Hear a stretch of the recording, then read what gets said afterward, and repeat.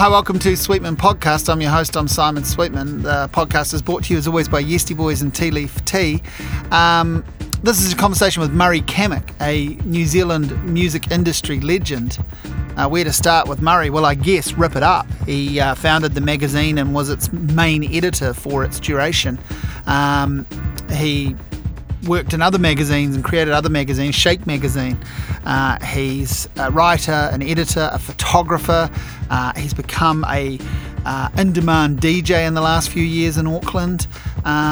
He set up 2 record labels, was there for the birth of bands like Shehard and Head Like a Hole.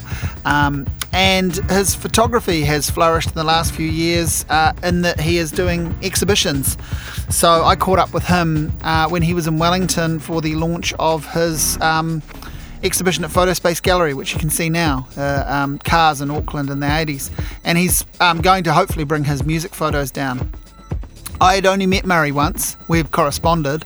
We got into some mild argy-bargy over a disagreement around a gig review that I did, but we get on fine, and it was nice to sit down and chat to him properly. I think he borrowed my headphones one night at the Golden Dawn DJing, and we had a nice chat then, and that was the only other time we'd met. So I'd wanted to talk to him for a long time because he spans several decades of New Zealand music industry shenanigans, and he's met lots of people, he's helped lots of people, and he's someone that a lot of people admire, myself included. He's one of the people that's paved the way for some of the things that I've done, and he's been in my mind a lot in that regard. So it was wonderful to sit down and get his story. This is me talking to, I call him New Zealand music industry legend, Murray Cammick. You and I have only met one other time. Very briefly at the Golden Dawn, we were doing a DJ handover. I think I met you when you were at CD Store. Oh, right, yeah, of course. Yeah. Because I was just going to say, I feel like I've met you more than that, and obviously you're one of those people, I feel like I know you better than I do because you're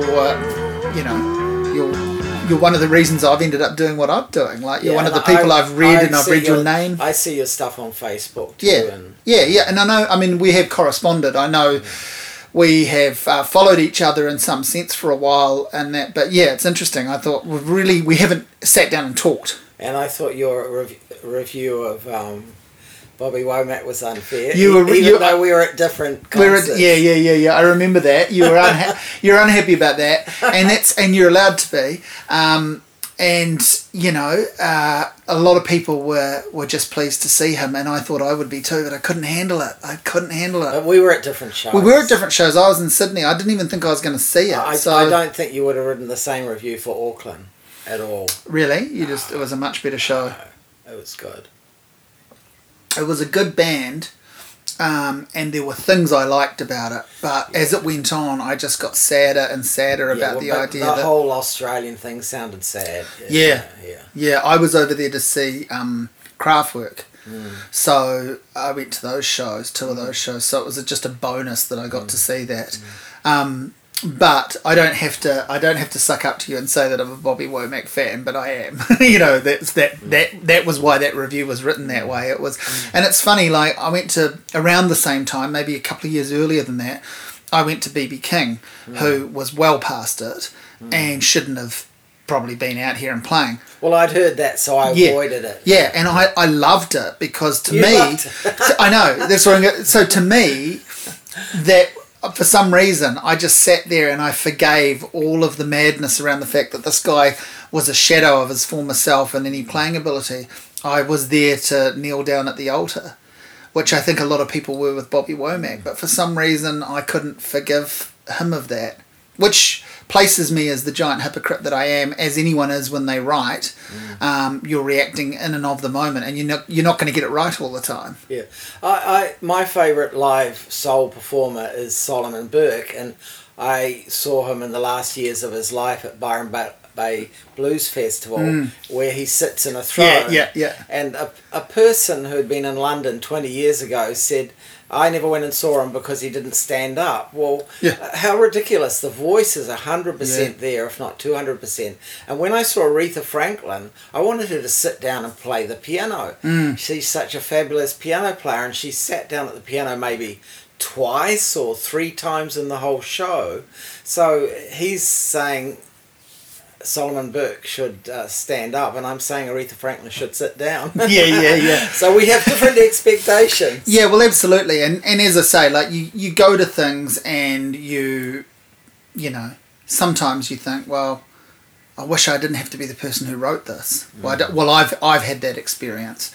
And of course now, because we've almost cancelled music journalism, certainly in a paying sense, I do have that luxury. I do sometimes go to shows now and don't write about them. I just enjoy, even ones I love, I just enjoy them, and I don't, it's so hardwired in me that I have my own website that I will sometimes still just write a review. Even when I've paid for my ticket, and I did that when I saw PJ Harvey the other year. The promoter wouldn't give me a ticket. I bought a ticket. They said they didn't want reviews. I went along. The reviews I saw of it were really averagely written, but mostly enthusiastic. And I just woke up the next day so blown away by the show, I felt like I had to say something about it. But then there are other times where it's just like, no, I'm just going to enjoy this for, Yeah. I made this strange decision. This century is probably the era to not take photos of the soul musicians I went to see, because I wanted to sit down and enjoy it. But I did try and write down a track list, just to. I sort of had to choose how to remember this best, and I wasn't necessarily going to be in good positions to take the photos, and I didn't want my opinion of the show to be affected by the lighting being bad or something. So my way of enjoying it was just to try and write down the set list, and that's about it, Let's go back to how you first connected with music. Well, it would just be like every teenager in Auckland at the time anyway was Radio Hauraki, I think. But you connect immediately, really, when you hear your first song. So I would have, I love the 60s music, and I was born in 1953, so I would have heard all the music on the radio in the 50s too. So I think I just connected with music as soon as I heard it, and I became obsessive about buying music, and certainly in the 60s, and I used to get a Record Mirror magazine from the UK. It used to arrive 3 months late, but Record Mirror was good for a child, as I was then, because it had some colour pictures. But inside it was very serious and obsessed with Stack's Vault Review by 67 or so. So for some reason at primary school I became this obsessive Otis Redding fan, and I recall, being held in a headlock, Beatles versus Otis Redding and stuff by a friend. It's a friend who's likely to listen to this, so anyway. That's so funny though. Have you ever worked out where that kind of compulsion came from to collect? Like, have you ever thought about that? I feel like a lot of people who are lifelong collectors don't want to actually delve into the why. The hoarding thing. Yeah. Hoarding, where does that come from? Well, collecting, like a lot of things I collect have really been assets later in life, all the punk posters I kept, paid for at least one trip to the USA and back, and recently a whole lot of old posters sold at Webb's auction, and was good money. So, but you're not doing that with that in mind to begin with. Oh, I was obsessed with poster art at some point, probably university, and I just thought posters were the more sort of democratic form of art. I wouldn't say socialist form of art, but I was very, the people's art, and I still believe that, But I sold my people's art, most of it anyway, to allow me to travel a bit and stuff like that. But so you grow up obsessed with music at a pretty early age, and interested in the format, like having to own it and have it and collect it. I think inherently I'm one of so many children who would have, wanted to be Elvis Presley, and then found that strumming a guitar was a bit like hard work, and the moment you get on stage with your guitar school, everything stops, and I did nothing other than hold the guitar. And then, you have friends who could play notes with feel, and I was going boom, boom, boom, boom, boom, like with no feel. And so it's a wanting to be... and I was saying to a girl, well, I probably wanted to be Mick Jagger to explain my involvement in music, and she just said, well, everyone did. Everyone wanted to be Mick Jagger. So that was her opinion. But what was going on at home? Like, what was your childhood like while you were collecting, and teenage years while you were collecting the stuff and obsessing over it? What was happening? Well, I would be playing. See, I've always thought that I'm the person who's heard the most Otis Redding in New Zealand, and the number 2 person who has heard the most Otis Redding has to be my mother, through the door. The lounge to the kitchen, where she would sort of confine herself to all the house except for the lounge, where the family a stereogram would be. And the obsession I think most people who love music would like to have been in a position to perform it, and in my case, I even clap flat. The music is, like, to people who care about it, I guess the thing is it has a magic about it, right? Like, that's the thing. It has this untouchable, even people who learn to play very well and have a technical facility, they might not be able to access the magic.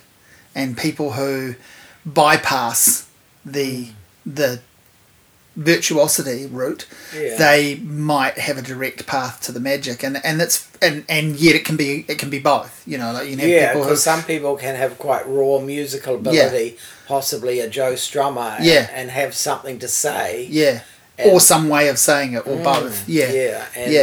And he just walks over all the people who have the ability but nothing to say. So. And so, but you end up doing something, well, many things, but you end up doing something with music to begin with that not many people who are in the same position at you at the same time would follow through with.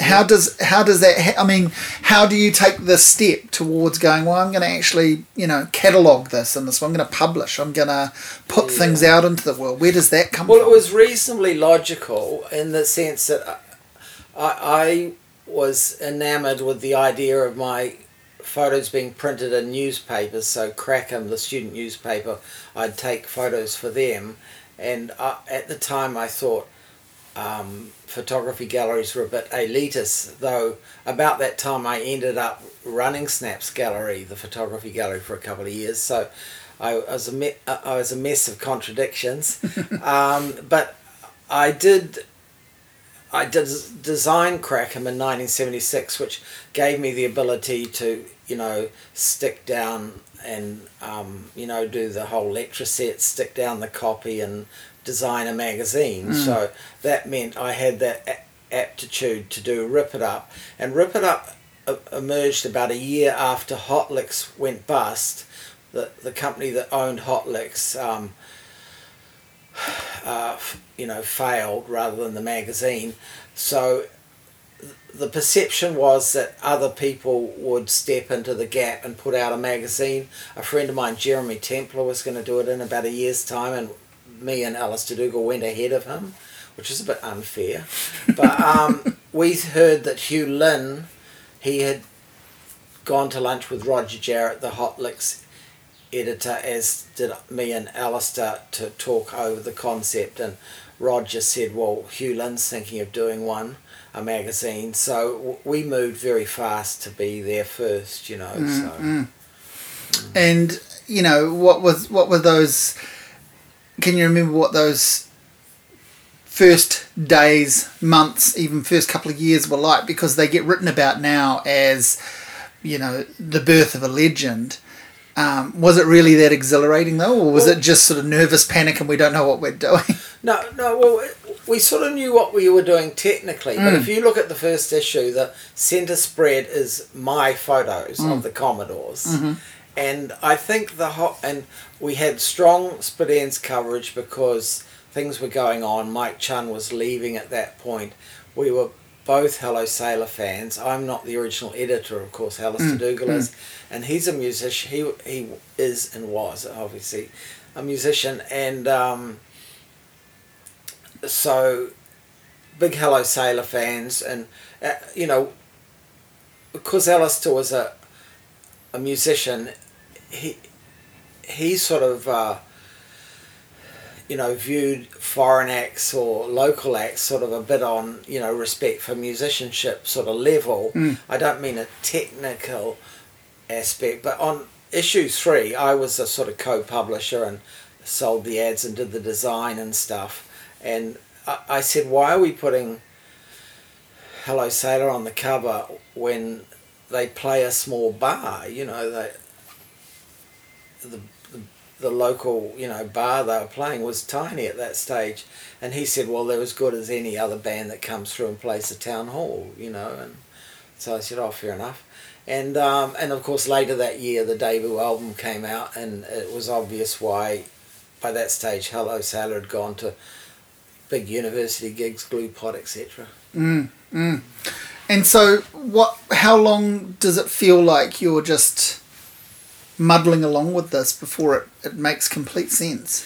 Well, I was always going to go teaching art, and Alistair Dougal was possibly, I viewed he might be the full-time editor, because he wasn't going to go teaching, but he then did a law degree. I think he finished his arts degree and decided to do law. So it became, and I applied for teaching jobs, didn't get any. I just did 1 day a week at Linfield to prove that I was hopeless as a teacher. And that's when I ended up full-time on Rip It Up. Well, we should take a step back and talk more directly about your, really, I guess, what is the other lifelong passion is photography. So that's, you've already referenced it in terms of Rip It Up, but where did that come into your world? Well, it came in at Elam Art School. When I went to Elam Art School, one of the things, as well as discovering Otis Redding, last year, primary school maybe, secondary school I went heavily into born-again Christianity, see. So when I got to Elam, I think I was going to pursue painting, but I was only working towards a teacher of art anyway at secondary school. I had a studentship which was quite luxurious in those days. So my aim was just to teach art, but the painting department had, I think, a dislike of born-again Christians, or certainly me. So I failed in painting, and I was the kind of teenager who wanted a quite well-structured learning environment. So photography was virtually the only well-structured learning environment at Elam at the time. The other ones, the painting lecturers and design lecturers, would disappear into their rooms and leave the students almost to their own devices. Whereas photography would be, we need your prints of this by Friday, put them, hang them up, pin them up on the wall, and we'll wander around and tell you whether they're shit or not. It strikes me that Christianity at that point in a person's life, they're only led to it by either family or friends. Wasn't family. I just got into it, I mean. But it must have been through a group of people. Would have been the sort of Crusader Union at school. Yeah. I just can't imagine a teenager finding it by themselves. Like it would be a gang. Yeah, it was just, going to the Crusader Union camps and the holidays. Yeah, and stuff. yeah. And how long did that last? Well, it started to fade, it was still in existence when Rip It Up started. I was still going to sort of Christian arts groups and that. But at some point it faded to the point where now the Conservative Church backing Trump I almost see as the centre of world evil. So I've sort of swung to the sort of opposite position almost. Did you ever have to have a conversation? I mean, I know a lot of people that are devout one way or another follow music that isn't always in line with those tastes. But did you ever have the conversation with yourself about being essentially an active participant in the development of the devil's music? Oh no! See, virtually every record at that point was black. See? Right. So okay. the devil's music was what white people did. Yeah. And black music was of the church and God. Yeah. See, so I you were on the right side of the bed. I rationalised everything to my advantage. So who changed that for you, Joe Strummer? It took me a while. I almost took to London Calling or Sandinista to really appreciate the Clash. For sure, but the first album I have absolutely no comprehension of, and the sort of stuff I liked from the punk era was Eddie and the Hot Rods, because I tended to work, long hours on Rip It Up, and I have a workaholic tendency. Maybe I lack it actually at the moment, but I've tended to like sort of mid-tempo plus music like Chic and Eddie and the Hot Rods, or the up-tempo aspect of punk I quite like, Yeah. And so when does it feel like with Rip It Up that it's really going somewhere? Like you talk about spending a lot of time working, being absorbed by it, but when is there is it instant, the idea of any kind of payoff, like an artistic payoff? I think it would have been instant. Like, it was hard work. Well, we had the problem where when we went round to the record companies, like EMI said we'll take 3 or 4 pages every issue, and Phonogram said we won't advertise, and they were truthful. EMI didn't take any advertising the first year, and they said they'd take 3 or 4 pages. See, so at one point I think we might have had a quarter of a page from any one record company in one issue, or I think there's maybe not that little, but we lost at one point with the record company advertising. Generally we had 3 of the 5 major labels, but there might be one issue where we've got one, but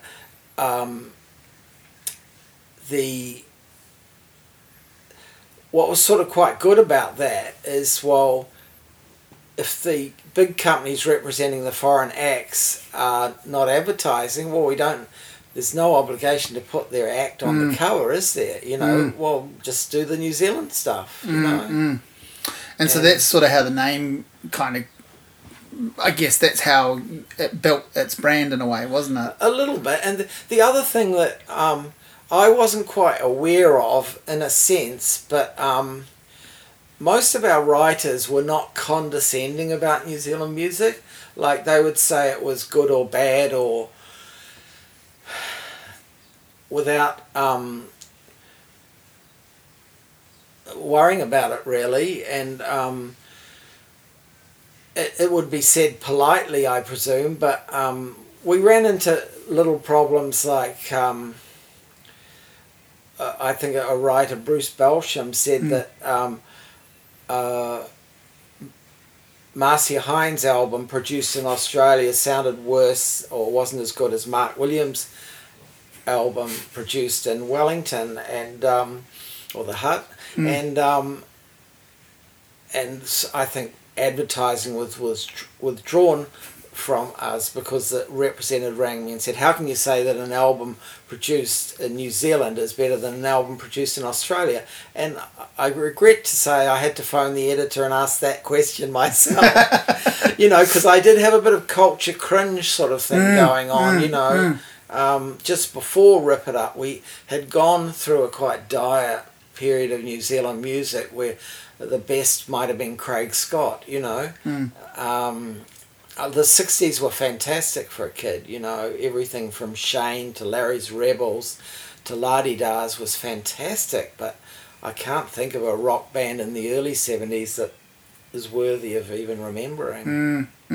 Except for Split Ends coming through in the middle. Yeah, but they were sort of different really too, weren't they? Right from the get-go, like, yes, now people go Split Ends, great classic New Zealand rock band, but those really their 70s years are better described as weird and arty. Well, they were, I was at the same art school, but I didn't know them personally, and like, it wasn't until I saw a photo of Noel's old haircut that I remembered. Oh, of course, I remember that haircut from Elam. Yeah, and the people I did know just slightly, but weren't sort of part of the same group maybe at Elam, was Buster. Buster Stiggs would have. He might have been a year after me. I'm not sure. And so when do you sort of get this pride with Rip It Up that, man, we just did a story that, or we just featured a spread that, I never thought when I started this little thing, when I first got involved, we didn't think we'd get to this. Well, see, we're super fans, so I'm still very much a fan, so just people like, a member of Hello Sailor saying they liked it, or Split Ends like Eddie or someone immediately sent us for the first issue an update on Split Ends in the UK. Mike Chun agreed to a very extensive interview, which I think's issue 2, I'm not sure, it might be, and Mike offered to write for us and things like that. Like, these were people that initially I was almost scared to approach, because I had dealt with Split Ends when I was with Crackham, and Louise Chun, Mike and Jeff's younger sister, had come in as one of our arts writers. And I'm just sort of thinking about, I've seen some of the archives, I've seen some of the original issues when they've been scanned and back issues, but for me, probably I really started noticing Rip It Up, it would have been not until the early to mid 80s, so, and then I can remember very much when it went to full colour and it stopped being something you picked up and you actually had to pay a price, and I remember that's quite late. That's very late. Yeah. When, yes, that's what I say. But that's like the end of my high school years. So I can remember it being the thing that we always picked up until that point when you had to pay for it, and I still paid for it and collected it, and I had years and years of the 90s stuff, but I'm pretty vague on its beginning in terms of like having a mental image of what it was like. I've seen some footage, I've seen some clips, I've seen some.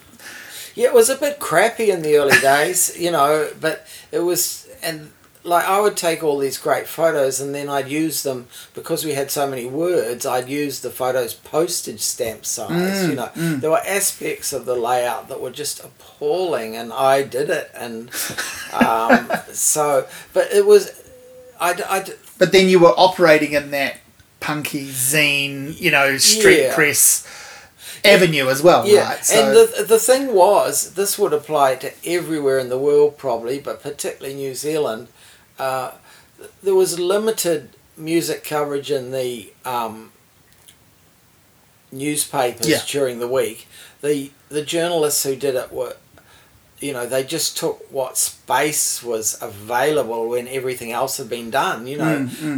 Some of them were great writers, like Phil Gifford or Rob White in Christchurch, but they didn't have the space. The editors didn't give them any space, and so it was weekend roundup stuff. Yeah, and it was. I think it's just if space was left over. But in the case of what we were covering, it was just a social movement, what I mean? The whole punk, new wave, exciting music. Like, I looked at one issue, like 79, and Iggy Pop's album is sort of page 5 of our review section, and you look, the other 4 pages are full of amazing albums, Yeah. Because Blondie were doing 2 a year virtually at one point, and Talking Heads, the albums can only have been 10 months or 12 months apart. and all the, like, we were in awe of everything that came out on Stiff, which in hindsight seems to be problematic. and Virgin, we're pretty obsessed with that, and usually someone on the staff liked, you know, Stiff Little Fingers. I wouldn't have, but you know, I think they were Virgin. Might not be. I just saw the other day. I saw an article. I think Rolling Stone put a link to 80 albums from 1980, and saying, you know, was this the best year for albums? And of course you can make that case about many years, but just looking at the cover, you know, just you talking about 79, just looking at the covers that came out in 1980 and going, you know, wow, like Prince, Dirty Mind, the Clash, you know, amazing. Like, and I think of 79 as, you know, they often say the last year of a decade, but I have in my mind, you know, that there's punk, there's new wave, there's ska, there's reggae comes into awareness, and a new romantic, and all this series of sort of waves I surfed, you know, but nearly all of it's 1979. It's nearly all in that 1 year, almost, a lot of it. Well, the decade of music gets set up in the few years before it, doesn't it? Always. I mean, I remember as a kid, I remember loving that. I still like it, but I remember loving that Cars Greatest Hits album.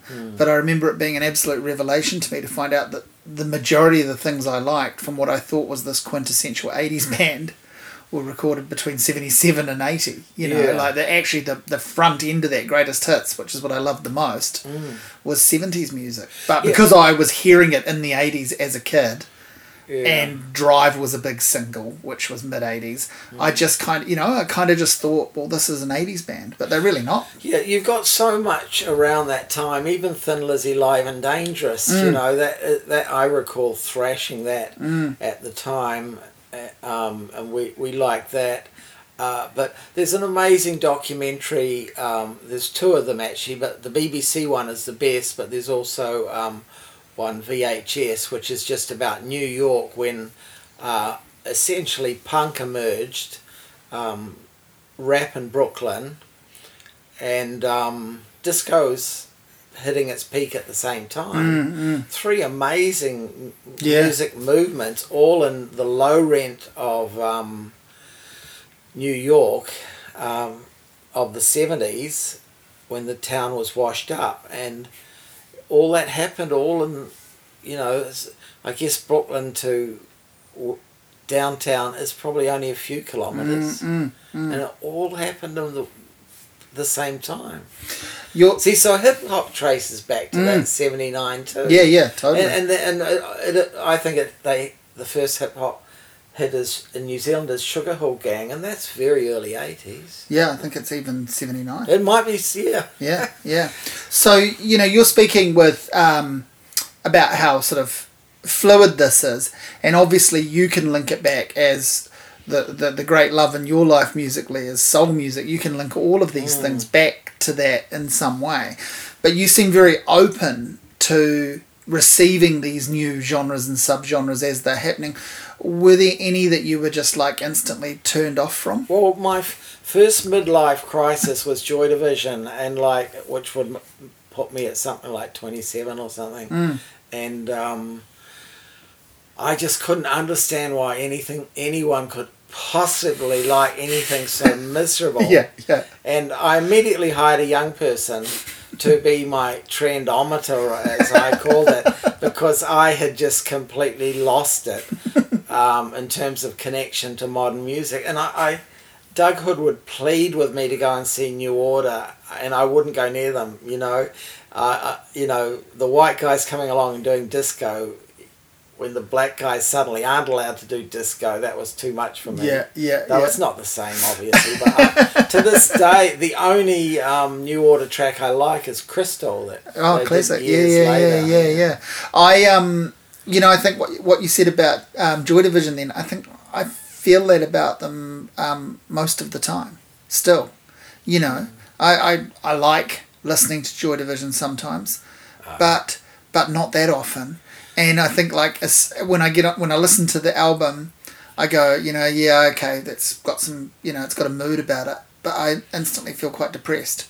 And I don't really want to revisit it anytime soon. It's funny that for this thing that is so revered in so many little circles. Yeah, I just couldn't understand it. But then I'm up-tempo. Yeah. R&B music. That's what I'm made for, or what I like. But those first two Velvet Underground albums are very dirgy and depressing and weird. I wouldn't relate to that either. Right. But I was very exhilarated by those. But I guess I was wanting to be because I'd already knew Lou Reed and wanted to see where he'd come from. But, I don't have that same thing with those. Well, I like Lou Reed, but see, to me, I've seen Hello Sailor do White Light, White Heat, and I wish that live track existed. I've seen them do Waiting for the Man, and to me, that's what those songs are defined by, which I would make other people puke. Yeah. Well, I think Bowie did a pretty good White Light, White Heat too, actually. Yeah, I've played that off a live album and got sort of rude comments on BFM from someone listening. Where did DJing come into it for you? Like, when did that happen? Well, it wasn't really my ideas. I was in the process of selling my vinyl, and partly to get rid of New Zealand pressings first, but I was selling my vinyl, and Michael Hanneman asked me to do Wednesday night at CAC Bar and restaurant, and so I started doing it and loved it. When is this? Like, this would be about 2006 or something. Right. I'd done it like I'd done You'd done the radio stuff. Yeah, I'd done Land of the Good Groove in the 80s. Yeah. Something like 83 to 90, into 93, I think. And but that's a different thing to. Well, that's a radio show. Yeah. That's right. So that's what I was wondering, is how I know you DJ a lot. Yeah. Well, I'm only doing once a week or so, but every week. But I do love it. You do, and it used to be a bit more than that. Like there would, it used to be a bit more. Yeah. I love doing it, and it comes back to the fact I wanted to be Mick Jagger. I think there's something about just lining up a song you like or you think is going to work that other people are going to like, and hearing it through a good PA, basically, isn't it? But most DJs, line stuff up knowing it's going to go through a shit PA and hope for the best. That's true. It's very rare you're hearing it through a good PA. That's true. But like just the idea, and also that idea that like Golden Dawn, for example, was a good venue where people were receptive enough to music, but they were also having their own good time.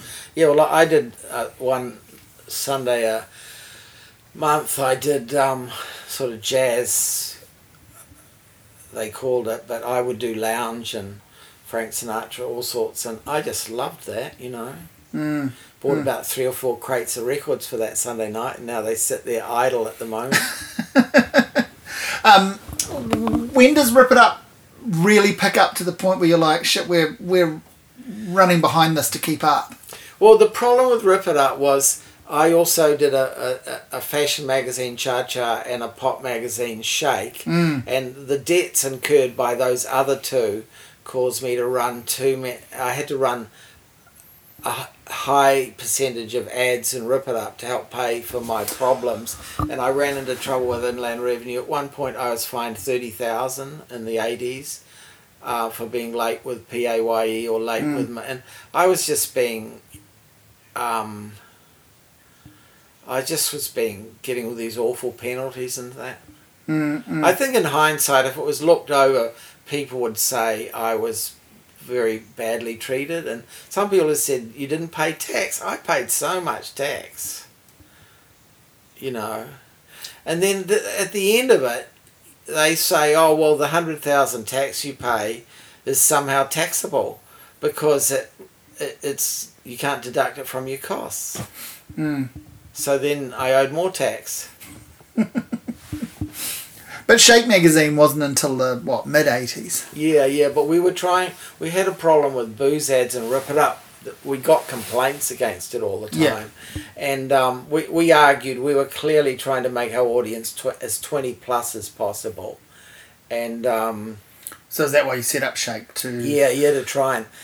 move the mockers Move and the Billy kids. Idol into the Shake magazine. I remember Shake magazine very well. Like, yeah, I would have been, I was just actually thinking the other day that I can remember TV ads for Shake magazine. I can remember Prince, Alphabet Street. Yeah. I think that image from that video was a cover of Shake. Yeah. And it was probably where I first became aware of OMD, weirdly enough. Yeah, well, the Shake magazine had its moments. It had a bigger readership than Rip It Up, but we got the fantastic readership figure through just at the point when I gave up. I just gave up. I got all this advertising coming for a December issue, all sort of tampons, but it was 20, 30,000 almost of ads, and I couldn't get it together to do another issue. I'd given up maybe October. We tried reducing the number of colour to cut down the colour pages, to cut down the invoice total printing costs, and I just gave up, and I didn't think of going every second month, nothing. Yeah. I gave up. My other Shake magazine memory is winning a copy of Poison's album Open Up and Say Ah. Oh, good. One of 5 people to win it on cassette tape, and being blown away receiving it, and the cover was all smashed in the mail. Oh no! And so I was, which happened. Yeah. And I was momentarily gutted. Yeah. But blown away that I'd won it, and then I think my mum pointed out that I could put one of her tape covers over. She would have the shitty cracked thing, because we were a tape family at that point. Yeah. And it was, I just think how funny that is. The amount of free music I was given sometime after that, and now arguably all music is free. Yeah. It's just a funny moment to think that was of such excitement to me. Well, they're also a band I've never really cared about apart from that particular moment. I think the first Poison album had a 60s pop sort of feel to it, and I can't remember the names of the tracks I liked, but I was a bit of a Poison fan briefly, and I went to see them in Australia and stay with friends in Melbourne, and I think they're on the Liberation label, and I was a good friend with Simon Bates, who was over there, I think, working for Mushroom, so we went out to dinner with them, and CC DeVille just went down the ramp and literally fell on his guitar and just went, and I thought that was just a Frank Zappa like achievement in art, which is, and he was so funny.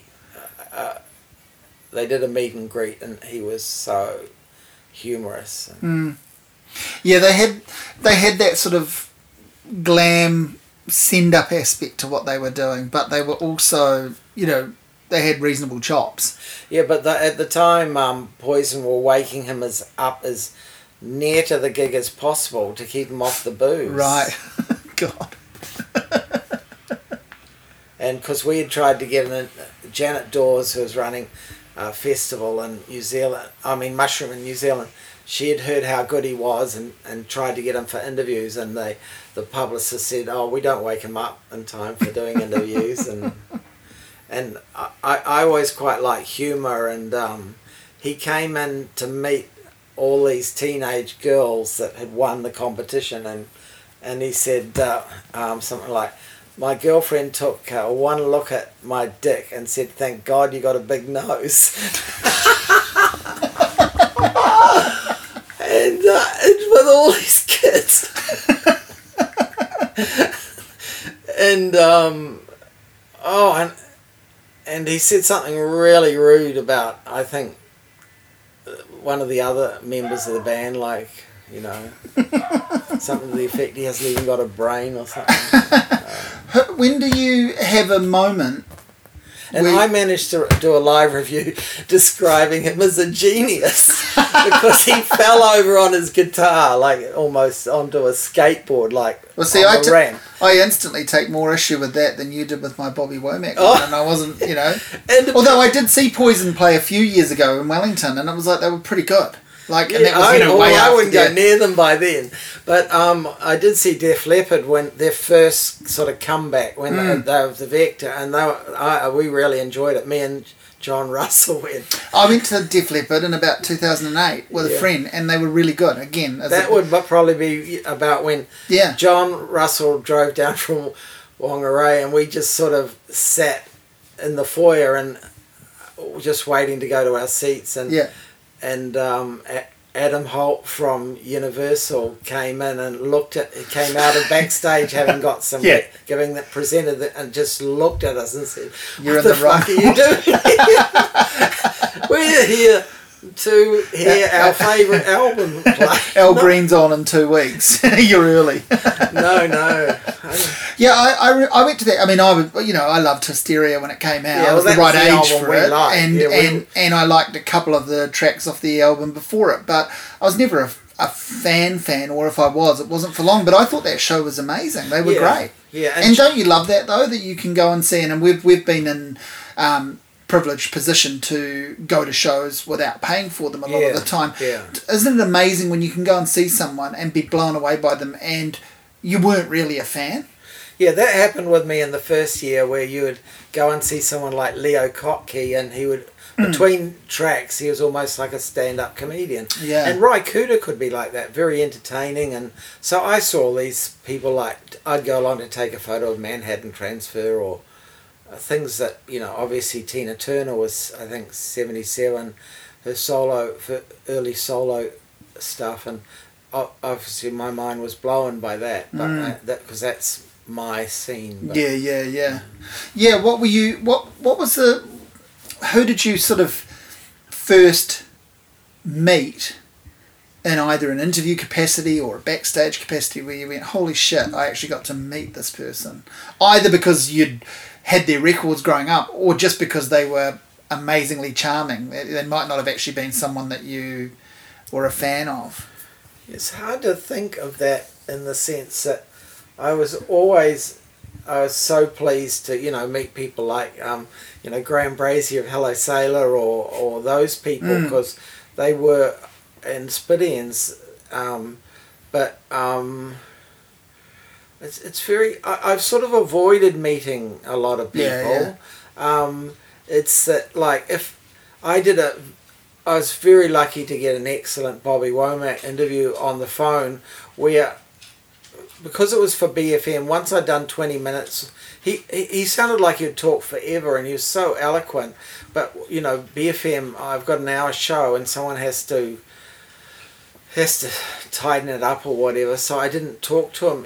But, I could have easily said, well, can I go backstage and meet Bobby Womack? But that's no use to anyone. No, that's right. If I could go back and do an interview, but I'd already done the interview, there's no need to meet him. I used to get that question a lot.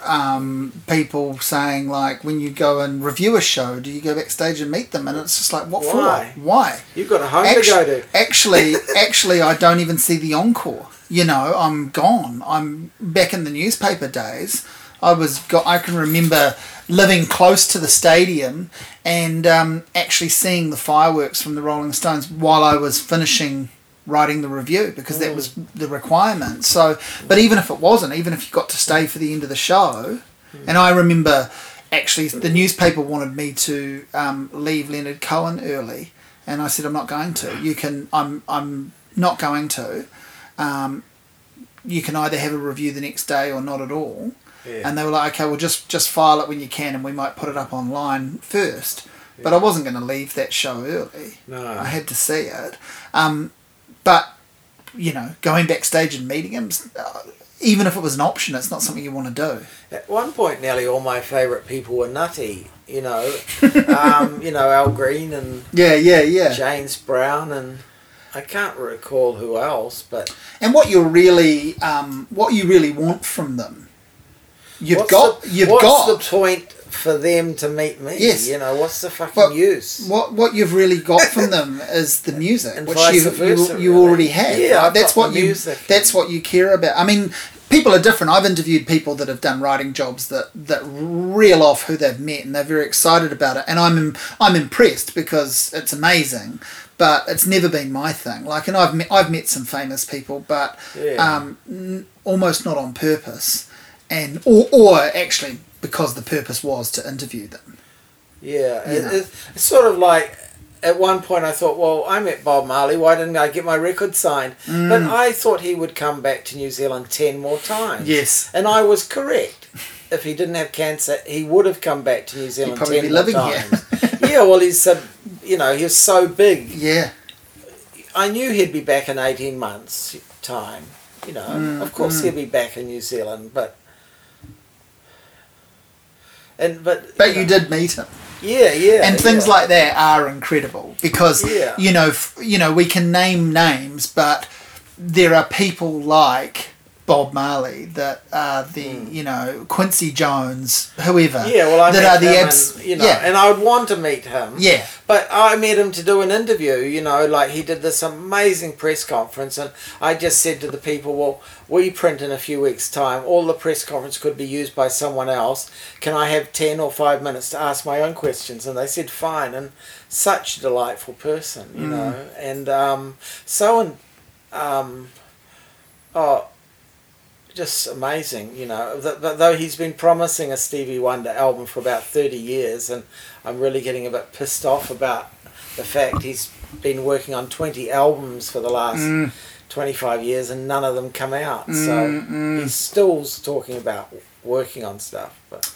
Well, there's those two brand new Stevie Wonder singles that have just come out that are kind of teasing a new album. Yeah, but they're not Quincy. No, they're not. Yeah, no, I know. But even just a new Stevie Wonder album at this point is pretty exciting. The idea of it, isn't it? But the weird thing about like Berry Gordy of Motown has at times been an absolute genius, yet he didn't want to release What's Going On by Marvin Gaye. He thought it was a piece of shit. He didn't like Stevie Wonder for the longest time. Well, and he wouldn't... Stevie Wonder and Marvin Gaye wanting to work with Quincy Jones, just absolutely no way. He's a jazz producer.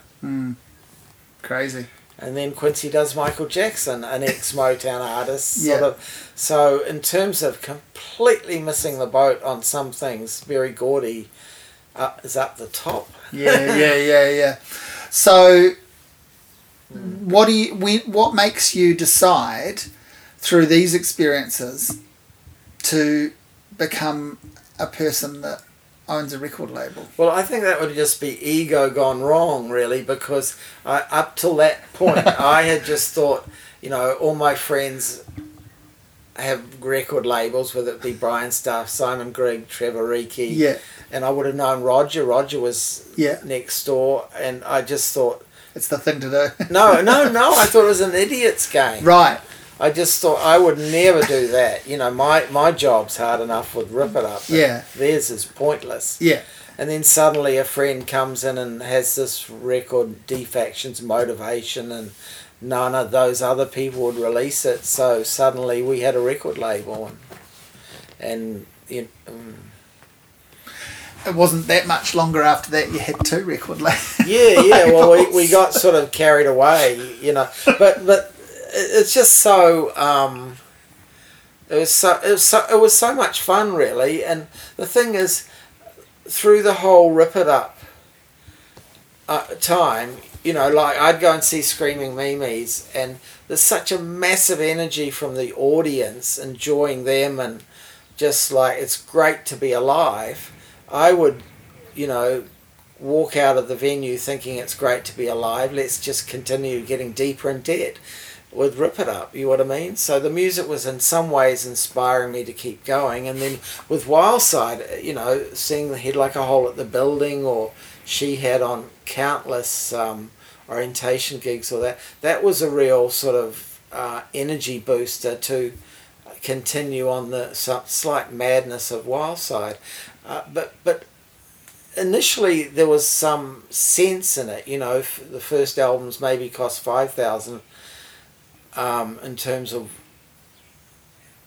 for She Had and Head Like a Hole, I think Head Like a Hole's was a little less, and I think I put in $5,000 for She Had's album that cost a total of $10,000. Well, 3 or 4 albums later, probably an Australian company's finding the $120,000 or $250,000 for a She Had album, and I'm having to find sort of $48,000 for a Head Like a Hole album, and by that stage it doesn't make much sense. But there is an interesting legacy there.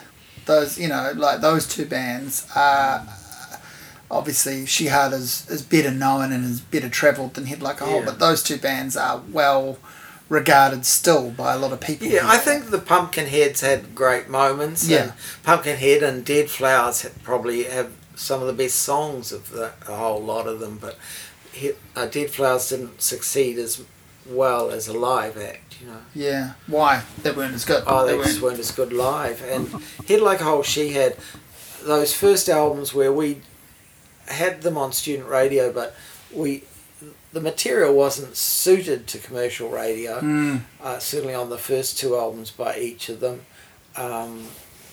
It was great to have, you didn't even think of getting their stuff on commercial radio.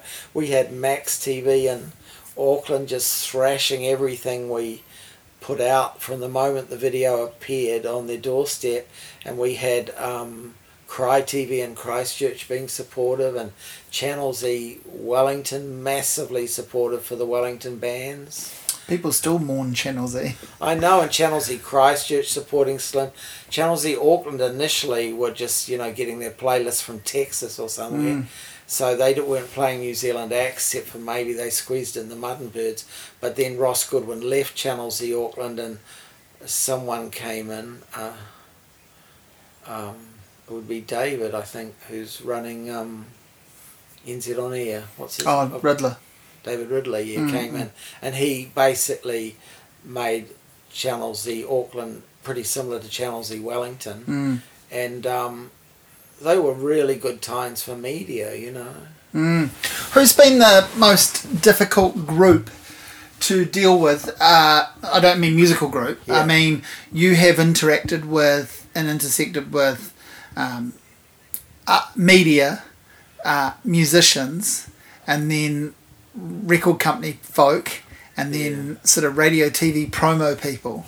Well, I don't know. See, we usually had distributors, so Festival or BMG would do most of the media liaison, but we would just I would handle the individual queries, like if She Had were in Auckland and a magazine wanted John for a cover or something, I would drive him round for that, and we often just handled details of it. But what about in your other roles? Like, what about in the magazine trade? Yeah, as well. I was really lucky with musicians. Like, you hear some of the horror stories of people with sometimes the artists who are signed to multinational labels are just incredibly they start acting like large children, and just make stupid demands and records albums twice. People just become big sulking children when they're with a multinational label, whereas if they're with an independent, they're often just really pleased to scrape through and, get the NZ On Air grant for the video and find enough money to pay for the recording section. Yeah. And you also, like, ahead of the Wildside stuff, the early record stuff that you did, you've got an important foothold in New Zealand hip hop.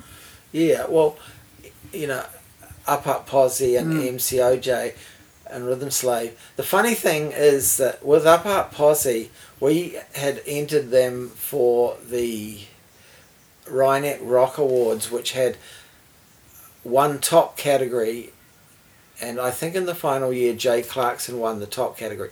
We weren't after that, that was 40,000. We were after one of the 10,000 grants, and if you were on an indie, you were sort of classified as unsigned. Well, I thought so anyway. See, so I went ahead and recorded on 24 track the Up Posse album, sort of knowing I would get the $10,000 grant, because like young people, Maori members of the group, probably, or Pacific Island, We had Young Woman, Terry Moana. We just had every area covered. Mm-mm. And we didn't get a grant. And because somewhere they actually found young Maori or Polynesian gay women. we lacked a category.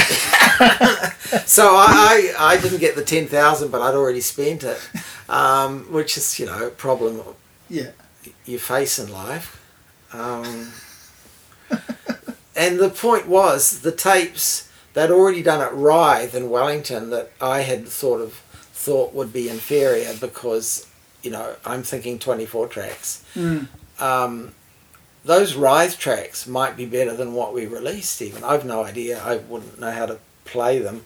But then with Wildside, the first successful album was Head Like a Hole's debut, which was recorded at Rythe in Wellington. And I had just discarded Up Posse at Rythe, probably foolishly, anyway. When do you bow out of Rip It Up? And how does that happen? Oh, well, in 1994, because of our tax problems, National Business Review, or the publishers of National Business Review, purchased Rip It Up. Yeah. Barry Coleman. I think he may have been in Australia at the time, and his brother or the team running it may have done the crucial purchase, but he would have agreed to it. Yeah. And we went through I stayed there till 1998. There was a slight problem that I was running Wildside, but I would only put She Had on the cover when they released an album, Yeah, I was just going to ask, how did you manage that conflict? Yeah, well, I was pretty strict. If you've got friends, if you're editing a magazine and your friends put a record out, you might be harder on them than people you don't know. Yes. And in the case of She Had, we certainly were only going to put them on the cover when an album came out, as would be the rule with everybody, because we were trying to help people sell albums, which is nothing wrong with wanting to help New Zealand music expand, and the big boys get a little bigger sometimes, it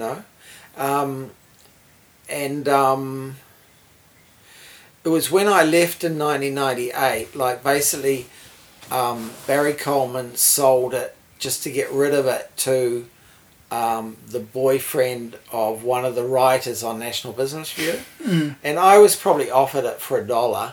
Well, I know I was, but I would have had the debt, I would have had the staffing to pay, and so I just wanted out, really. And then immediately it got bailed out by Warner Music and Sony, so they would choose the covers every second issue. That's right. So I think it went She Had Bo Runga's band. What are they called? Stella. So when She Had Stella, Feelers, Stella, She Had Stella, or someone else, Feelers, She Had. So I had gone by then when She Had on the cover every second issue for a while, but I wasn't there by then. Yeah. What was it? And but I didn't mind. Yeah. Obviously, I was still working with She. Yeah. What was I going to say? It works out okay for you. But what was it like letting go of Rip It Up? Had you had enough? Did you feel chewed up and spat out, or do you feel like you'd let yourself down, or what were the feelings around that? Because it's not only is it a big part of your life, but it's how you established yourself. Yeah. Your identity is wrapped up in it. I mean, to this day it is. Yeah, probably. I'm just trying to think that era. Well, my heart was probably heavily into Wildside, and I had this optimism that we were going to move on to greater things. And there was a problem with, I was so working so hard, that I was doing way too much, both because at one point in about 1994, 95, we revived Shake magazine, so I was editing Shake, That's right. Rip It Up, and running Wildside too, and I don't know how I was staying alive, really. In terms, I was just overworking, which is...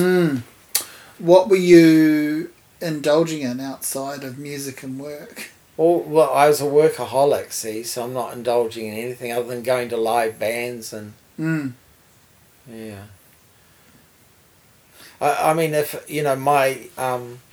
my stimulants are coffee and, real basic stuff. And so when you do finally dip out, when it's removed from your care and it's a weight off your shoulders, do you, apart from the vested interest of Shehad being on the cover and so forth, are you able to really follow the magazine, or do you not want anything to do with it? It changed ownership a bit, and and editorship as well. Yeah, editors and owners. So one editor got me into sort of, I think, revive Elvis Slag, even though I wasn't. There were many writers of Elvis Slag, and I was only one of the contributors. So I think I revived that briefly with one editor, and then David Rose bought it, and he made it the big sort of perfect bound large format, and I contributed a history column there. That's right. But you can contribute to something without actually reading the publication. Yeah, well, I would probably not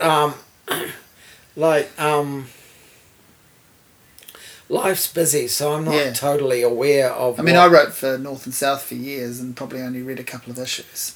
I probably, once Rip It Up got really big, I wasn't too aware of everything else that was being written. And, But clearly no sourness, because your name's still attached to it, in that you're in print with it, Yeah, like I would have been, when they had to do some sort of anniversary, I was happy to sort of just... do a breakfast TV or whatever and get a bottle of red wine for it or something. Yeah. I was happy to just do that. And at one point, David Rose's company, I think he was still owner of it. Owner of the company. Satellite. Well, I think he may have left Satellite. I'm not really sure. Yeah. But once again, the magazine was sort of offered to me for $1. Right. And plus probably Dad's staff.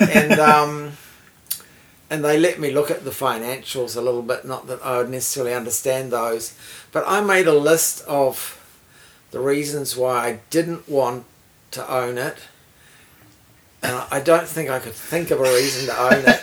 And but the thing was about the list of reasons why I didn't want to own it, they would be the same reasons why I wanted to own it as a young man.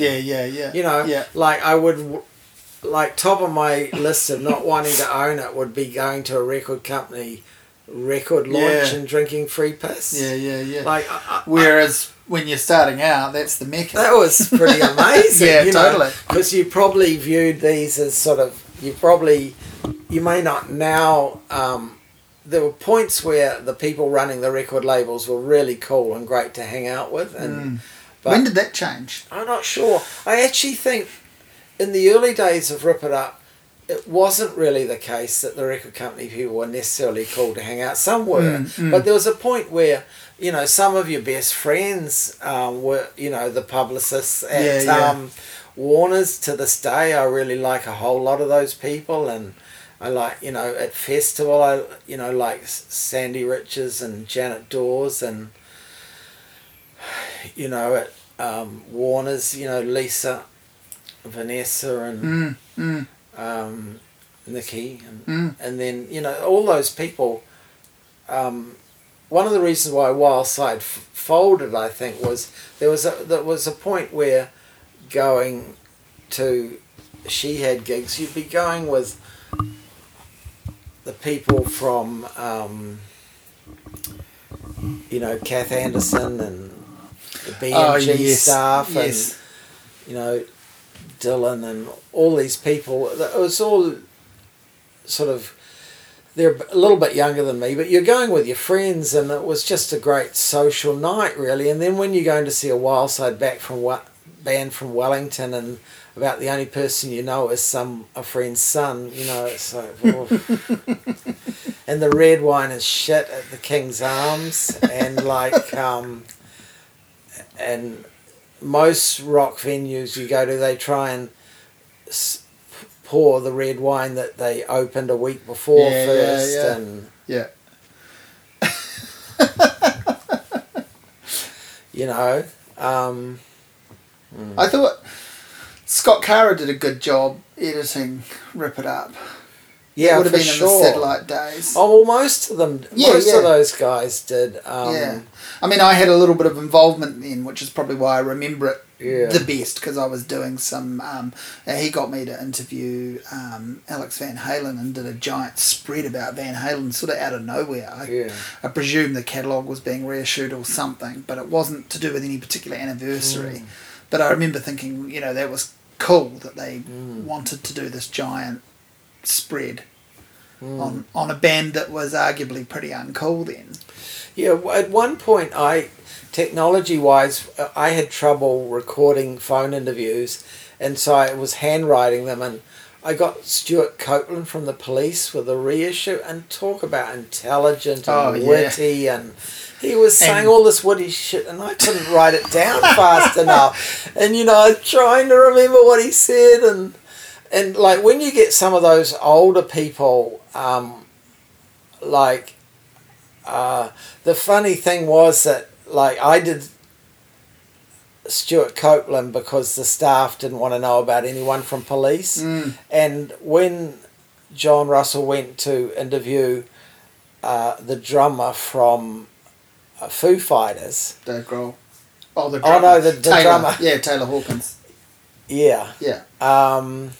He just looked at Rip It Up and said, Stuart Copeland! Yeah. Because I must have put them on the cover. Yeah. I must have mentioned it in a byline on the cover. Yeah. And so some of those older people, and one of the reasons why John Russell and I went to see Def Leppard was John knew that I'd done a Joe Elliott interview, and if Joe Elliott agrees to an interview, you have trouble getting him off the phone, and he's so interesting and good. So John knew that. So on some album that everybody was ignoring, he just rang up Phonogram or Universal by that stage, I guess, and said, "Can I get a Joe Elliott interview?" And they asked, and they got it. So he also got a great interview with Joe Elliott. So. Yeah, that show, I went up and asked if I could interview one of them before the show. And they said, yes, but we won't know who it is until you get here. You'll just have to be prepared to talk to whoever. And they thought it was going to be Joe, and then they said it'll either be Joe or it'll be the drummer, Rick Allen. And it's like, I love talking to drummers. So Rick Allen came down and chatted with me, and he was amazing. Really chatty and really interesting and bright and all of this. And I had to watch the person from Juice TV ask him beforehand, if your band was an animal, what kind of animal would it be? And it's like, well, they've already got fucking leopard in the title, like. So I think he was probably just happy to talk to me afterwards because I didn't ask him that or what his favourite colour was. But fuck. You're talking about interviewing people. I mean, Stuart Copeland. I've heard him interviewed a bit because I'm a fan, and he matches what his playing is like, just innovative and bright and a mile a minute. Yeah, he comes from a super intelligent family. You know, CIA. Yeah. So I mean, and worse than that, music industry people too. Yeah. He's. But who else matches that sort of thing for you? I mean, you must have talked to too many people to even remember. Yeah, well, Quincy Jones for sure, but there's just weird things where, like, I almost need to write down what were the great interviews, because... Why have you not done this? Well, why hasn't someone asked you to put this together in a document, a book? Yeah, well, I tend to just... I forget...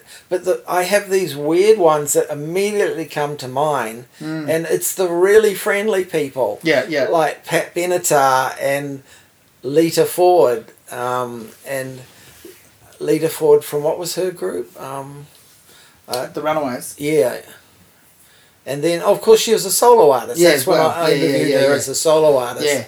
And it was just sort of so casual, and And we're talking away, and then she says, "What's the weather like? What sort of clothes should I bring?" Or something to New Zealand. And, no one's asked me what clothes to bring to anything. Yeah. I'm not known for my style tips. So, but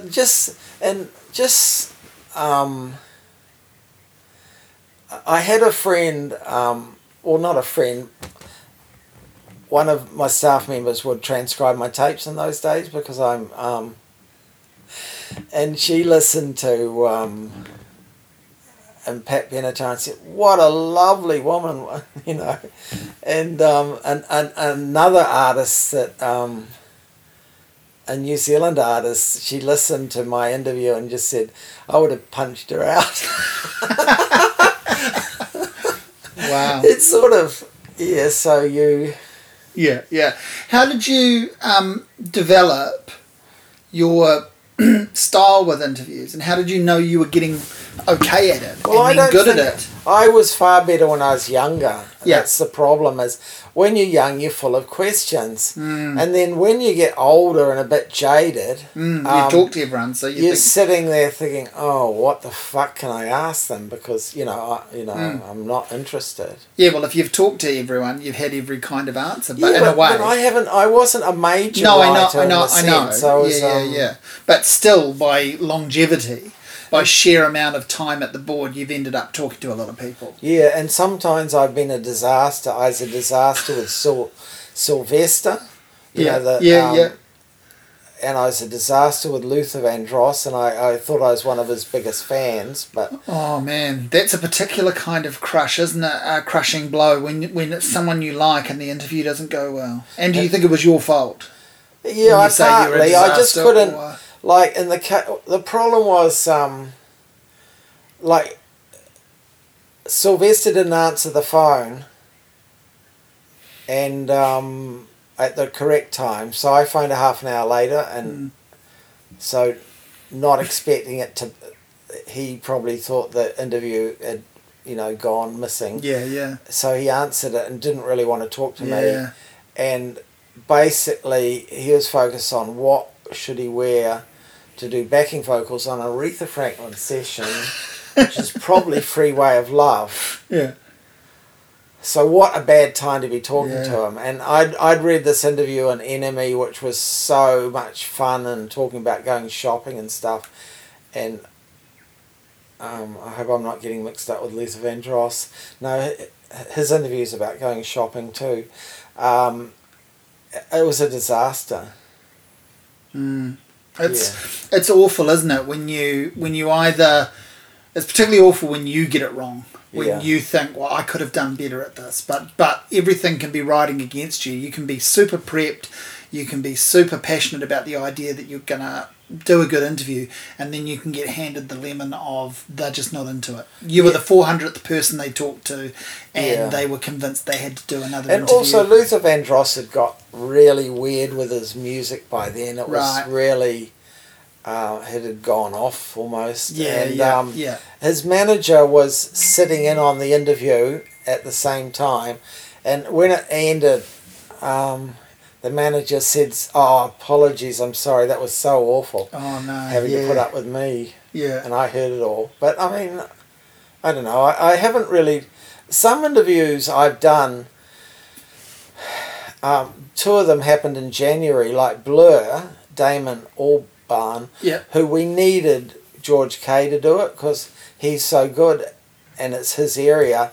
And George Kay used to holiday in Central Otago, and the only phone was the pub, and I could phone the pub, but I'd lost the pub number, and it's before email, so I had to do it. And it got reprinted, I think, by, it wasn't Scott Carr, it was one of the other editors as a fine, and I just shouldn't have been doing it, you know. Yeah. And you too, like, we had a staff writer, and I rang him up about, we were offered the interview after the show at Western Springs, and Chad Taylor just said, "I'm on holiday, you do it." So that's all right. I did that okay, but yeah, someone else should have done Damon Albarn. Yeah, I did a Damon Albarn interview about 10 years ago, and it's the most nervous I've ever been before an interview. I thought he'd be tough. It's just he's so intelligent. Yeah, that's what I mean. I had a boring bunch of questions. I wasn't a Blur fan enough to know the good questions to ask. Yeah. I had the same thing you described where, it wasn't at his end, but they kept ringing me back and putting the interview off. It was a Saturday, and that was 10 o'clock came and went, 10:30. Yeah. Oh, well, it'll be 12 o'clock, it'll be 2 o'clock. Finally at 4 o'clock, and I'm just like, I don't even want to fucking do this. Yeah. And then I get him on the phone, and we've got friends around, and I have to go down the other end of the house, and I'm just like, fuck, just make this stop kind of thing. And then I get a really, really good interview from him, and he's really chatty and warm and friendly, and it goes well. And so you never know in that sense, do you? Like, you can be worried about the worst thing, and it can go well. Yeah. You mentioned Chad Taylor then. Yeah. I'm thinking like, do you enjoy thinking about the careers you helped foster, the people that passed through, like the legacy of Rip It Up? Yeah, that's great. But I knew those guys were extremely talented writers when I was working with them. Yeah. You know, like, but that's part of the thing, the talent spotting aspect. Because you took John Russell, Russell Brown, Chris Burke, Chad Taylor, who they're else? nearly all established. Yeah. Chad I got in actually as a designer, to help with graphics. So I had no idea who's an even better writer. I went chasing Russell Brown. But I recall I'd worked right through the night, and I was meant to write, because I was there for Split Ends, I was meant to write the intro to a Cha-Cha interview or something, and at that point, I was a bit angry that my staff got to go home and sleep a night, and I was working through the night. And Russell Brown turns up as hungover as usual. And I said, well, this intro, could you write the intro? And he went away 10 minutes later and just handed me sublime intro. That just would make me more angry. He just did something in 10 minutes I couldn't do in 2 hours. I always remember the Russell Brown sort of line of, being too pissed to see the opening act, or, forgetting to turn up at the right time. Well, that was formative for me as as an excuse when I got into writing. Like, if you missed the opening act, you thought of the number of Rip It Up reviews where Russell Brown had gone, well, I just didn't see them, I don't care. Well, he was a great writer, but he could do alternative, and he could go drinking with the mockers and exponents. That's what I needed. And I guess there are lots of other talented people that moved through Rip It Up, not just writers, but certainly, like, for me, reading it right through the 90s, it's where I first heard and a lot of these names, and also, just saw writing about music done in New Zealand.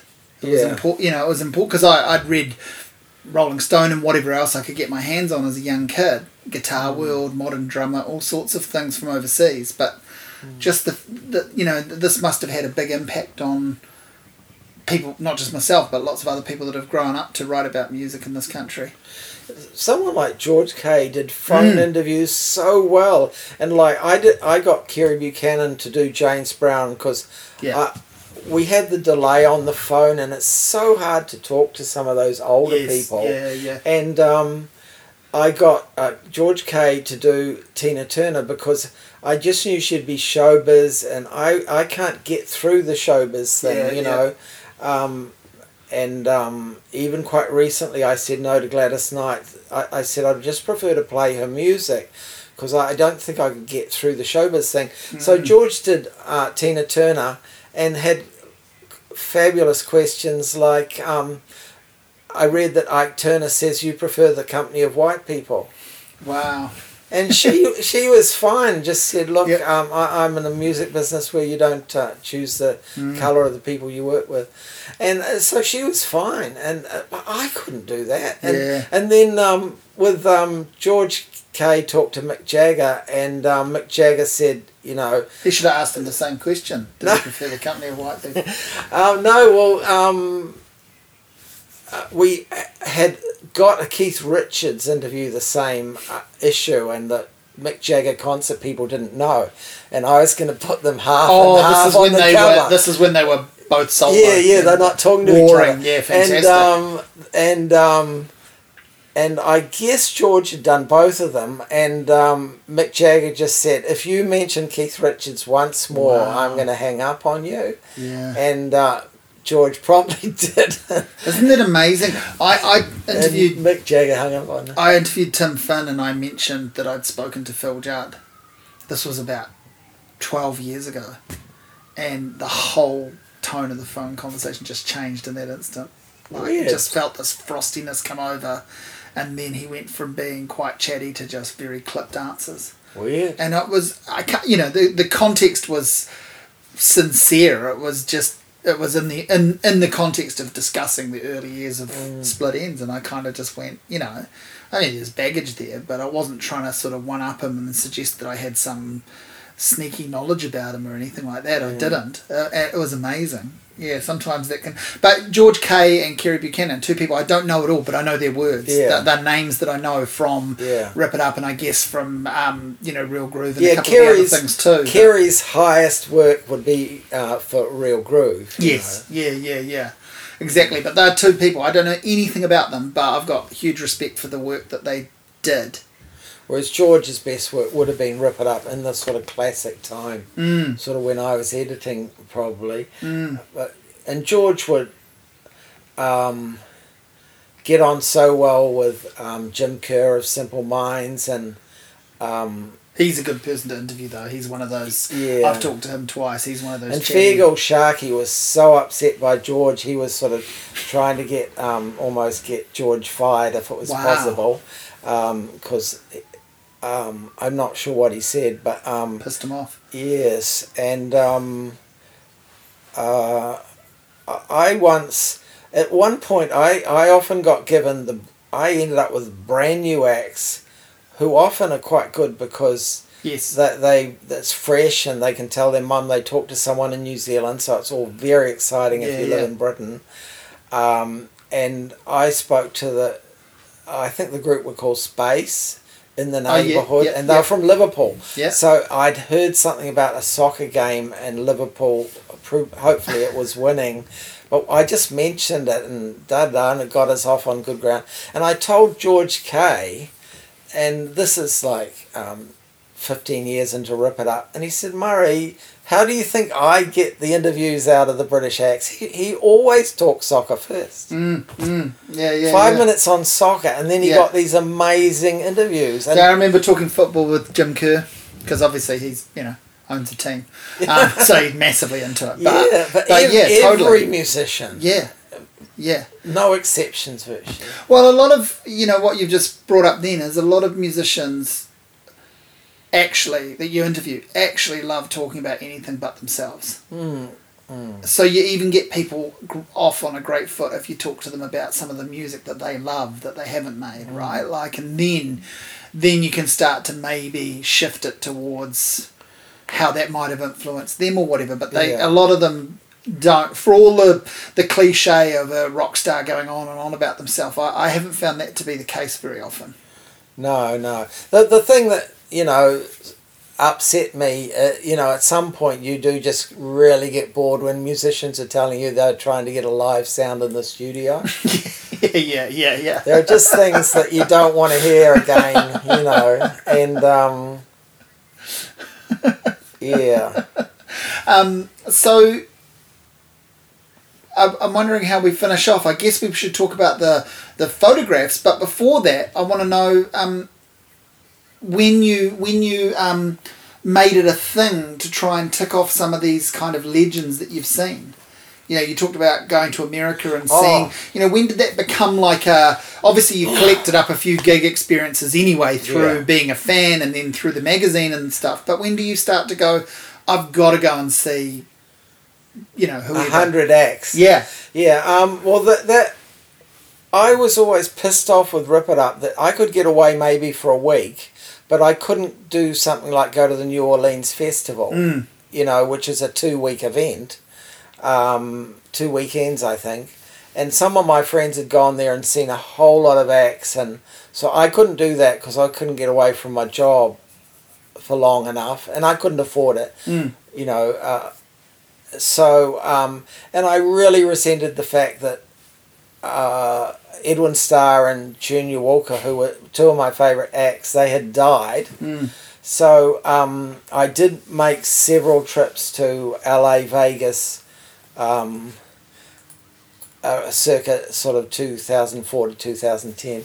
And on one trip, I think I saw 45 acts. Wow. And now the way to see 45 acts, you had to go to the Monterey Blues Festival. You had to see 5 vocal groups at the Universal Theatre in LA. And you had to see, you know, the Four Tops and the Temps in Vegas, and the same weekend maybe Gladys Night in Vegas at the Flamingo, and you had to choose between Smokey Robinson at the Hilton or Cameo in the suburbs. So I did Smokey Robinson.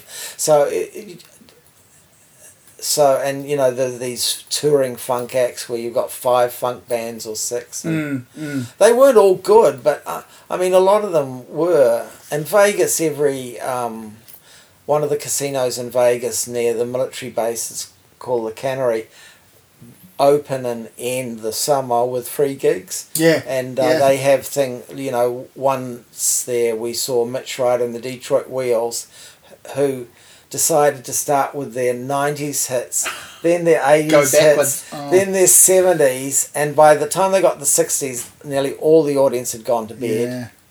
Wow. But you just see some, and even with the free concerts, you did see some amazing stuff from the older people. Yeah, Vegas gigs are incredible. I saw the Robbie Krieger band, the guitarist from The Doors, and I went to it because it was a free show. Yeah. And I found out about it the night before. I can't believe it'd be free. And it was free, and it was fucking incredible. Now, I didn't... And it was just a Doors gig. Like, it was just him playing Doors hits. And his son took on the role of Jim Morrison, but respectfully didn't try to be him. Just sang, you know, when it got to the instrumental passages, there was no poetry, and he just walked to the side of the stage and disappeared and had a cigarette. Like, he knew he couldn't.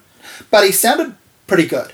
But shit, what a band. And he played some of the like lesser known songs, obviously some of the things he had contributed to the group, like I remember him playing Peace Frog, which I always thought was one of the best Doors songs. But you know, I didn't think I'd see one of the Doors, and it was it was really good. It would be very rare for him to even tour. But I once saw for $10 the Family Stone, which was Sly's band without him, and I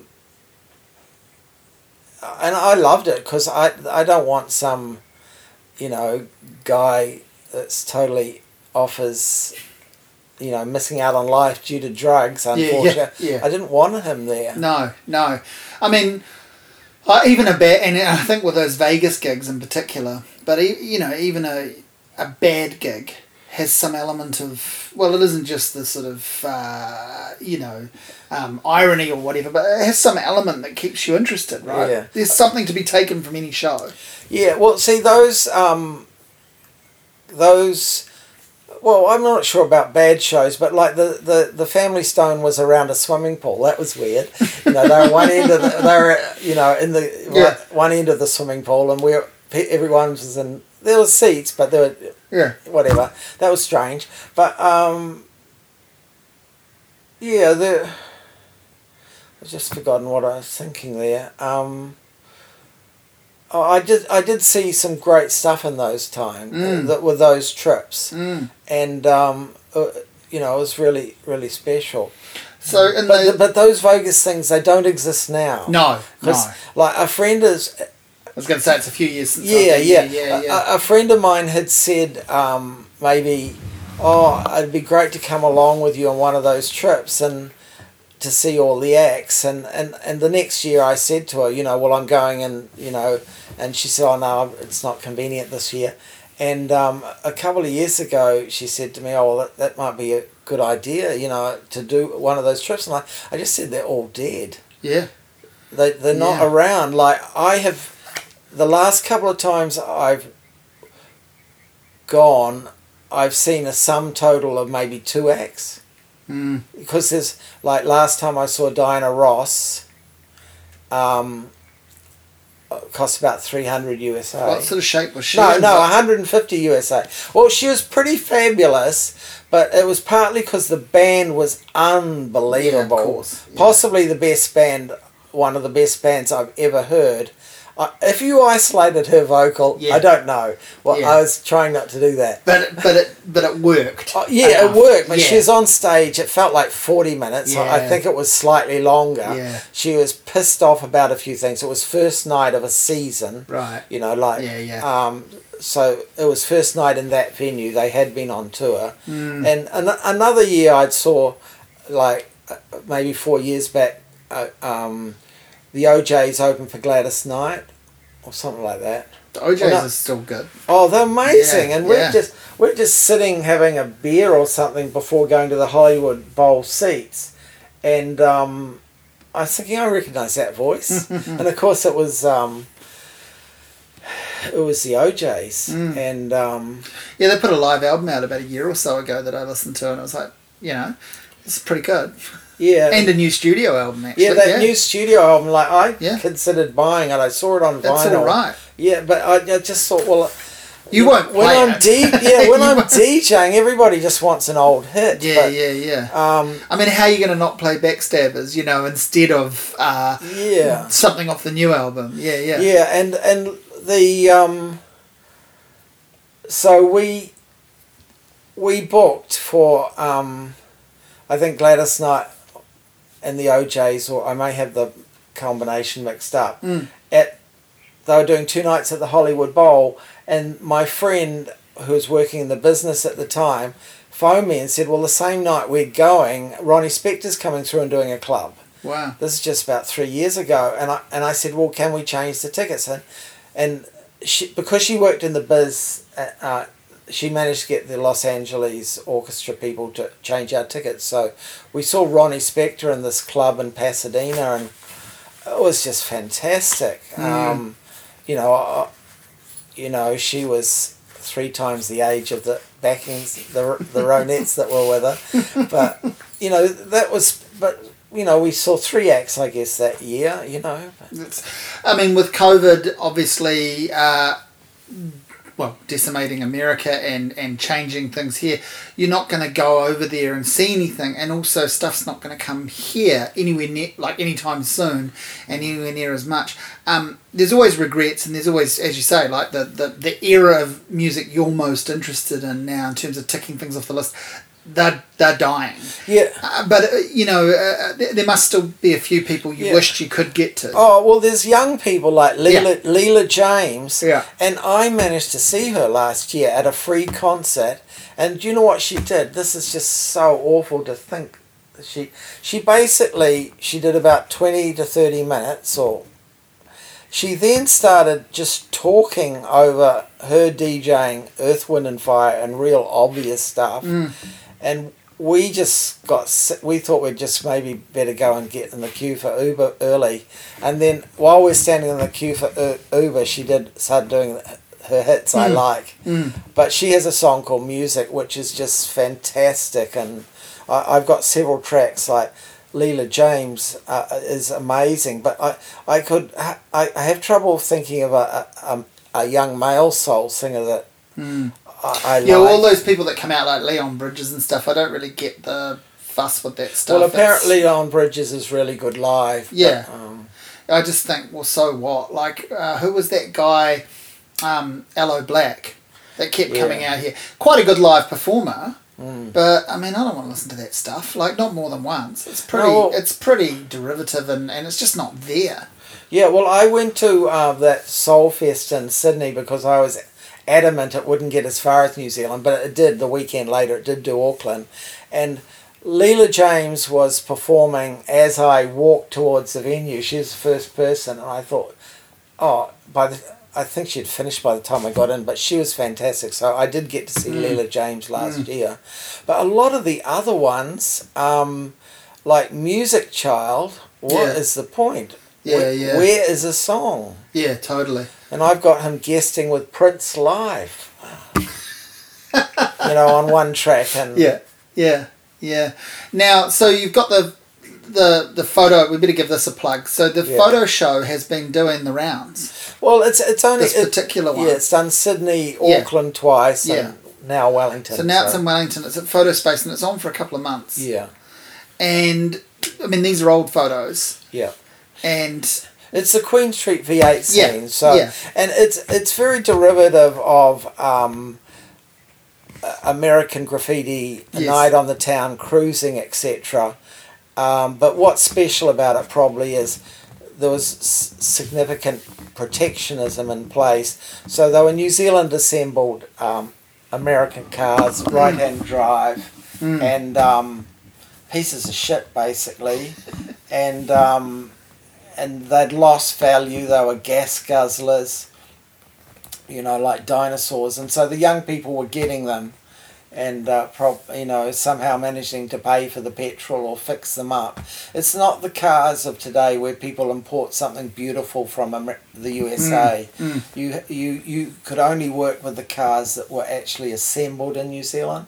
So there's some beautiful looking cars there, but someone commented on Facebook that they look better in my photos than they did in real life. Yeah. I saw that, and I thought that's probably 100% true. But some of them I thought looked pretty good, but and there's some car club stuff, you know, V8 car club that did look beautiful. But those photos, I mean, I've seen the photos online and from when you've had the other shows to plug, and they do evoke everything you just said, like the American graffiti thing, and just the sort of, I guess, that spirit of rock and roll, spirit of early rock and roll. And I was cynical about art galleries and that in my youth, but if you put a whole group of photos, there's 40 of them in a room or two rooms, it becomes a sort of an installation or a bit of an event in itself. And I've been lucky to work with gallery owners that know how to hang stuff and make it look good.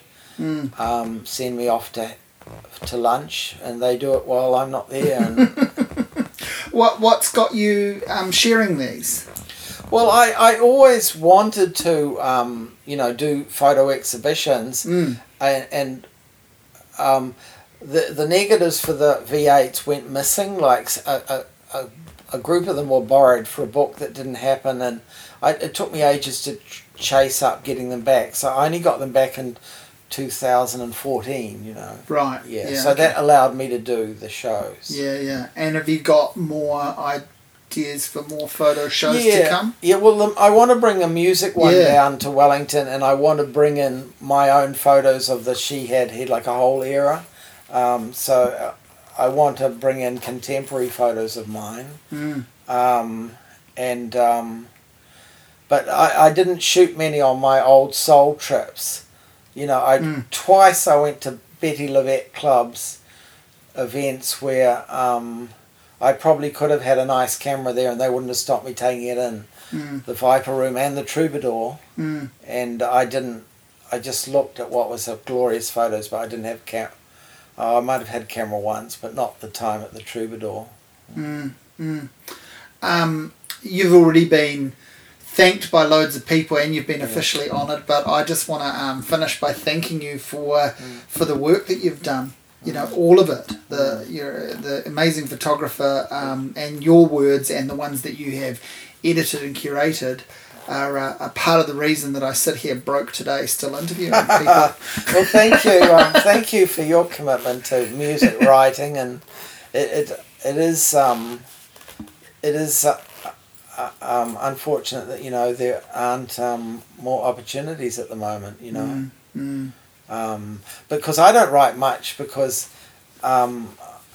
Unlike you, I don't like giving it away for free. Yeah. But then I'm a slow writer, and it takes me so many hours to write. Yeah. I've got no choice in the matter now. I'm compelled to do it, and I'm realistic about what it's unfortunately worth. Yeah. But you need to start jotting that list down of experiences and interviews, because there's several books in you, and certainly some sort of book of memories around the people you've met and talked to is a must. It's just very difficult in that sitting down behind a laptop is not recipe for a long life. You know, in terms of you've just got to get out. Well, try and be active. And why don't you outsource it to someone who just sits on their ass and writes all the fucking time? You know, maybe you could meet or have just met someone who could help you with that. No, I don't. I do think that it's. I think I probably would have to, as a bit of a control freak, do it myself. But it's. I wonder what the tables would be like turned. Like if you sat and had tapes of yourself transcribed. Yeah. How comfortable you'd feel with that. I have no idea. It's a funny situation we live in where so many things are accessible sitting on our laptop. The whole world is there, and if you're interested, say, in the USA election, as I was, what a time-wasting exercise. Oh, big time. Yeah. Well, look at this room we're in. I mean, apart from if I want to play a record, which I get up and do, but this is my spare computer, and it's set up wired to the TV and the stereo. Yeah. So I can switch between whatever I want to watch. And exactly like it when it came to the American election, when I was getting bored of listening to the coverage, but still driven to kind of keep an eye on it, I would mute the TV and keep the numbers going and just play some music I wanted to hear. And then on the little screen, I'd start surfing, whatever I want to look at. Like I'd just be scrolling through Facebook or whatever while I was waiting for one of the 3 channels to stimulate me. It's fucking awful, isn't it? Yeah. It's really good until you stop and think about it. I quite like trains also, and I every few years I'll subscribe to Trains magazine out of the USA for a couple of years, and then maybe I won't for a while. And as part of my subscription, I get free access to the Trains website. I have never, in the last 10 years, used it because I don't need another reason to go online. Another rabbit hole. Yeah. And it's insane in a way. There's all these interesting things I'd like to read about, but what's the use? Oh, I've got a New Yorker subscription. It gives me like the archives back to the 1930s or whatever. I mean, I've had a quick look and it's just, I'm not going to come up for air if I start, looking into when, George Plimpton was writing for the New Yorker every issue for decades on end. I mean, I'm just never going to surface. I know it's tough where so many things are sort of there, while seated at home, vegetating. Let's end there and do some exercise. Yeah.